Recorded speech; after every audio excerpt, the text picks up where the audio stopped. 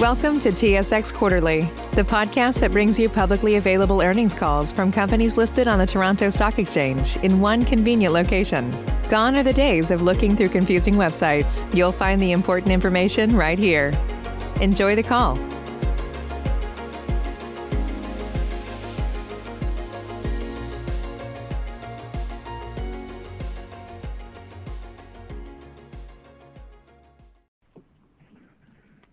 Ladies and gentlemen, thank you for standing by, and welcome to the Kinross Gold Corporation Third Quarter 2020 Results Conference Call and Webcast.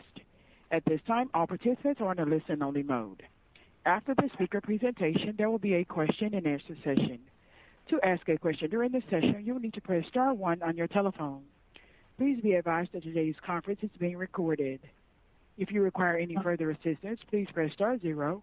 I would now like to hand the conference over to your speaker for today, Mr. Tom Elliott, Senior Vice President of Investor Relations. Thank you. Please go ahead, sir. Thank you. Good morning. With us today, we have Paul Rollinson, President and CEO, and the Kinross Senior Leadership Team, Andrea Freeborough, Paul Tomory, and Jeff Gold. Before we begin, I'd like to bring to your attention the fact that we will be making forward-looking statements during this presentation. For a complete discussion of the risks, uncertainties, and assumptions which may lead to actual results and performance being different from estimates contained in our forward-looking information, please refer to page 2 of this presentation, our news release dated November 4th, 2020, the MD&A for the period ended September 30th, 2020, and our most recently filed AIF, all of which are available on our website. I'll now turn the call over to you. Thanks, Tom. And thank you all for joining us today. I'd like to start by acknowledging all of our employees who have worked very hard to help us deliver another strong quarter in what continues to be a challenging environment caused by the ongoing pandemic. The safety of our employees, their families, and our host communities is and always will be our first priority. This morning, I'm pleased to report that Kinross delivered strong Q3 results and remains on track to meet our full-year guidance for the 9th consecutive year. This morning, you will hear how our company is technically strong with an excellent operational track record and is delivering very strong free cash flow with an attractive yield. Before turning the call over to Andrea for a financial review and to Paul for an operating review, I will comment briefly on the quarter and a few notable developments. All of the company's operations performed well during the quarter, and we are pleased with the significant growth we have achieved in margins, earnings, and free cash flow. Once again, our 3 largest mines, Paracatu, Kupol-Dvoinoye, and Tasiast, accounted for 60% of total production and delivered among the lowest costs in the portfolio. During the quarter, our commitment to continuous improvement again delivered tangible results. Our margin per ounce increased 60% compared with last year, outpacing the 30% increase in the average realized gold price. This translated into a robust growth in free cash flow, which was approximately $330 million in Q3, our highest quarter in some time. As a result, our investment-grade balance sheet was further strengthened, and we finished the quarter with over $900 million in cash after fully repaying our revolver during Q3. Kinross had several notable accomplishments during the quarter. In August, we released our sustainability report highlighting the company's strong record on ESG, which you can find a link to in last night's press release. On September 17th, we announced the following. First, our intention to repay the remaining balance on our revolver, which we have now done. Second, the reinstatement of our 2020 guidance and the introduction of a multi-year production guidance to 2023, which is expected to increase by 20% to approximately 2.9 million ounces over this time frame. And third, the reinstatement of our quarterly dividend, which is a direct reflection of our operational success financial strength, and strong outlook. During the quarter, we also completed the acquisition of a 70% interest in the Peak project in Alaska. This transaction demonstrates our ability to find high-return, low-capital opportunities that leverage our existing infrastructure and technical expertise. And finally, 2 weeks ago, we hosted an operations update that provided additional detail on our recent 3-year production guidance and also provided visibility into our extensive pipeline of projects that we expect will sustain our production through the end of this decade. As you can see, it's been a very busy few months for us, and we are pleased to have delivered on a number of positive updates during the quarter. I'll now turn the call over to Andrea for a more detailed review of the financial results. Thanks, Paul. I'll begin with a few financial highlights from the quarter, touch on capital expenditures, and end by commenting on our balance sheet. During Q3, we produced approximately 603,000 attributable gold equivalent ounces and sold approximately 589,000 ounces at an average cost of sales of $737 per ounce and an all-in sustaining cost of $958 per ounce. As expected, production had increased throughout the year, with the third quarter being the strongest year to date. We expect this trend to continue into Q4. We're pleased with our production and cost performance, which, despite COVID-19 related challenges, continue to track within our guidance. Paul commented earlier on the increase in our margins outpacing the increase in gold price. I will add that our AISC margin, which increased by $511 per ounce to $950, also outpaced the $441 increase in our average realized gold price compared to the prior year, a testament to our disciplined cost control. We sold approximately 15,000 ounces fewer than we produced, mainly as a result of a timing lag at Bald Mountain. The lag on timing of sales is not uncommon at Bald Mountain, and it is expected to even out over time. Our adjusted EPS of 25 cents and adjusted operating cash flow per share of 44 cents were both up significantly compared to the third quarter last year due to strong operating performance and higher gold prices. These adjusted figures exclude approximately $17 million of COVID-related costs during Q3, which was down from approximately $23 million in Q2. These costs are primarily driven by quarantine measures taken at sites, so as long as quarantining is necessary, these costs will persist. Adjusted operating cash flow increased to $550 million from $295 million last year, and as Paul mentioned earlier, free cash flow for the quarter was approximately $330 million, demonstrating continued growth in free cash flow throughout the year. We expect free cash flow to remain strong in Q4. Capital expenditures during the quarter were $212 million, which was roughly in line with Q2 expenditures. CapEx for the first 9 months was approximately $618 million. We expect our CapEx spend in Q4 to be the highest of the year, and we still expect to finish 2020 within our guidance range of $900 million plus or minus 5%. As previously stated, our slower pace of spending so far this year has been mainly related to delays in capital stripping at Tasiast, which has been impacted by COVID-related constraints on the movement of personnel and also by the strike at site earlier in the year. Following another quarter of strong results and strong free cash flow, at September 30th, we had $934 million of cash and cash equivalents. This is after our purchase of the 70% interest in the Peak project for $94 million and after repaying of $750 million on our revolver. We've now fully repaid our revolver, which reflects a couple of key factors. One, the substantial free cash flow we're generating, combined with our strong operational outlook, has us well positioned from an available cash standpoint.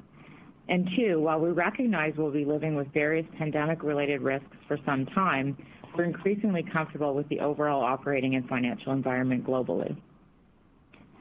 As at the end of September, our total debt was just over $1.9 billion, and our trailing 12-month net debt to EBITDA ratio improved once again and is now close to 0.5 times. At current gold prices, we expect to be approaching zero net debt at the end of 2021.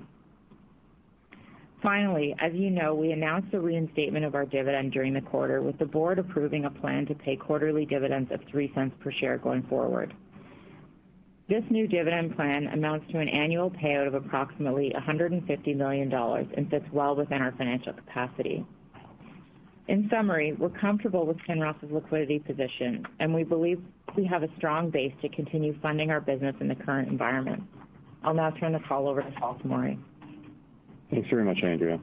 As Paul mentioned, we hosted the detailed operations update a couple weeks ago, and as such, I'll focus on our Q3 results today and won't go through any new detailed updates on our projects and explorations.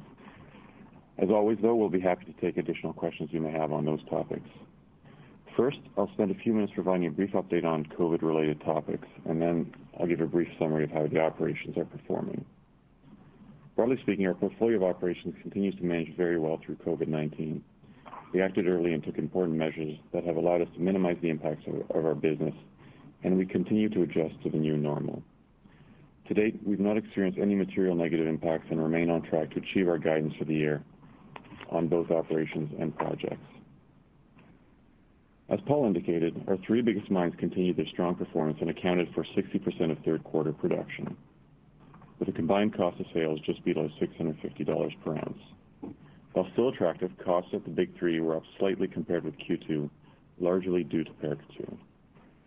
It was once again our largest producer and continues to deliver strong results. However, production decreased by approximately 8,000 ounces over the previous quarter. Lower production was a result of lower throughput during the quarter because of planned maintenance, and recoveries were also slightly lower as a result of anticipated changes in ore characteristics, but once again in line with our overall plan in the technical report. Production is expected to improve as we move into higher grade ore in the fourth quarter and into next year. Costs were up compared with last quarter due to the lower throughput and lower recovery. Turning to Russia, Kupol and Dvoinoye delivered another excellent quarter with cost of sales below $550 per ounce, the lowest in the portfolio. Production was largely in line with last quarter. However, reduced mining activities at Dvoinoye and favorable foreign exchange rates drove cost of sales down just below $550 per ounce, the lowest level in 2.5 years. And as we said on October 20th, we're very pleased with our exploration results in Russia and our ability to extend mine life at Kupol. Tasiast had a good quarter operationally as mining rates continued to ramp up and production improved with record mill grades and higher throughput. Production of 46,000 ounces for the month of August was a record at Tasiast. Following a strike and COVID-related impacts earlier in the year, mining rates are now near back to full capacity. However, as a result of these issues, approximately 100,000 ounces of production is expected to be deferred from 21 to 22.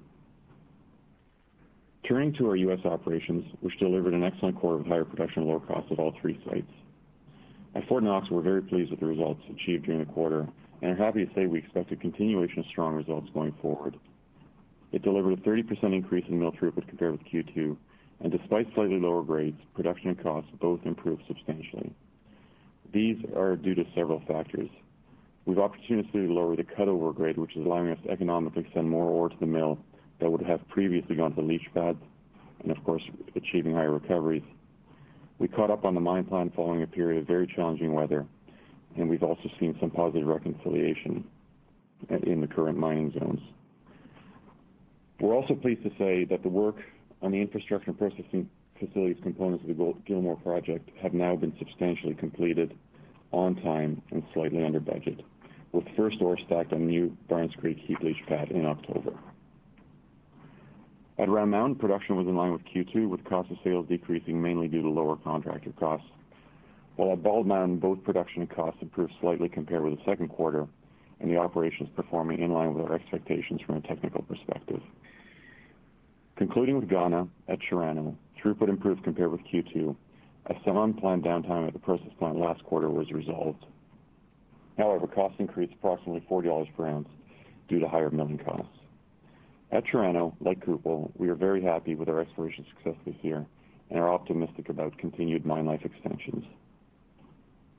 To wrap up on operations and projects, our priorities continue to be focusing on the health and safety of our employees, particularly during this pandemic period, delivering strong, consistent operating results, and delivering our projects on time and on budget, And with that, I'll turn the call back over to Paul. Thank you, Paul. I want to reiterate my gratitude to our employees, suppliers, communities, and host governments who've all continued to work together to help us stay safe and productive. As a result of everyone's hard work, all of our sites are operating and our projects continue to advance on time and on budget. Notwithstanding COVID, our business remains very well positioned. Our commodity prices and currencies are favorable. We have an attractive global portfolio of operations coupled with a robust pipeline of projects and exploration opportunities. We have a proven track record for operational excellence and project execution, and we continue to build on that record across all of our geographies.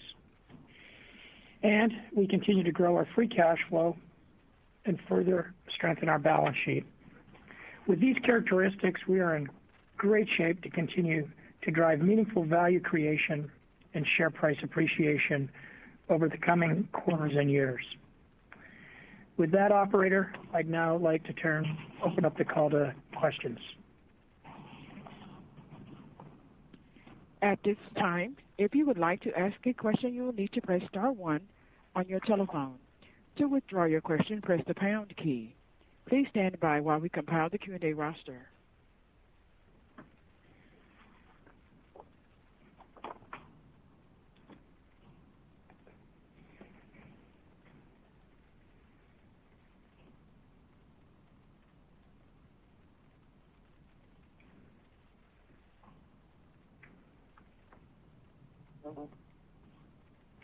Crickets.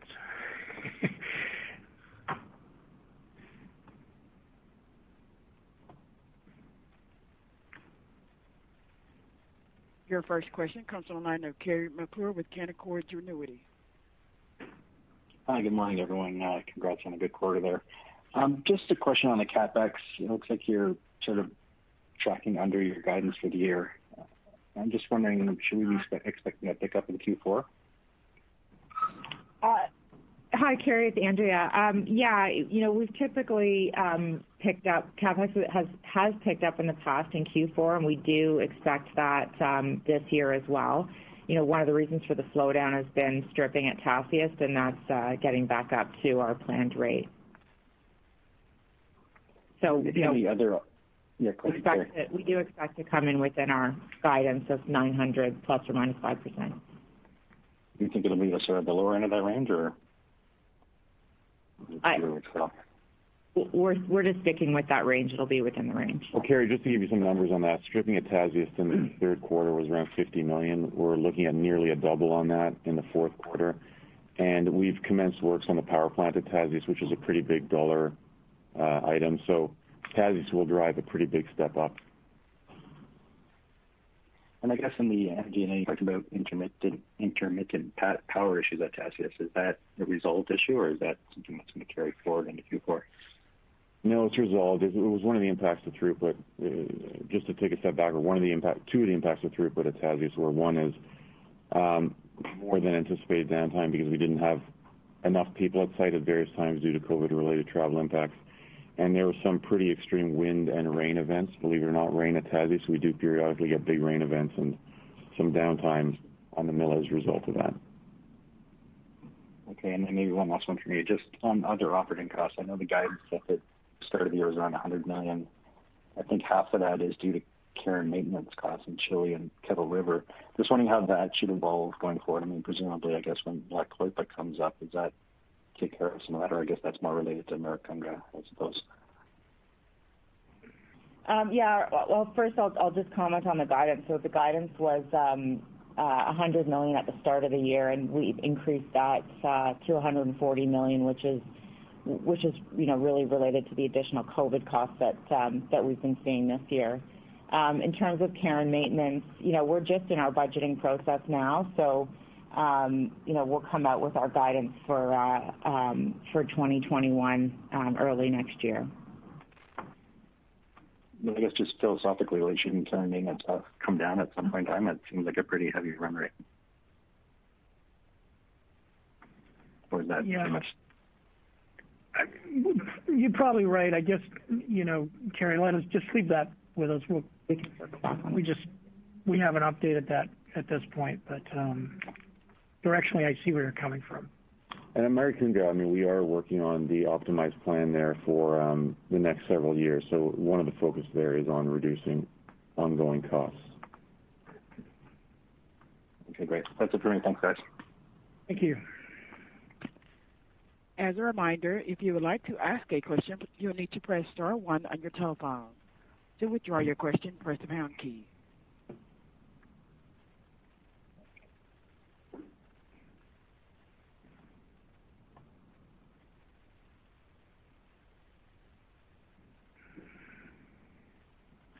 And it appears to be no questions at this time.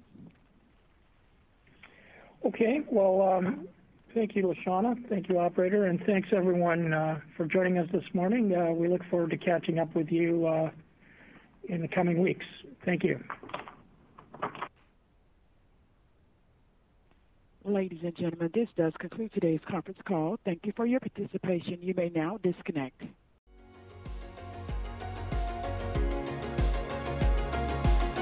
Thank you for listening to TSX Quarterly. If you enjoyed the cast, remember to leave a good rating. And remember, for any additional inquiries, please consult the company's investor relations section on their website.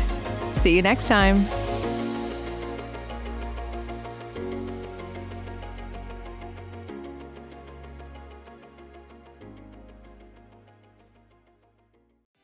What's so special about Hero Bread's soft, fluffy, and delicious breads, buns, and tortillas? Hero Bread serves up 0 to 1 grams of net carbs, 5 to 11 grams of protein, and high fiber in every delicious serving.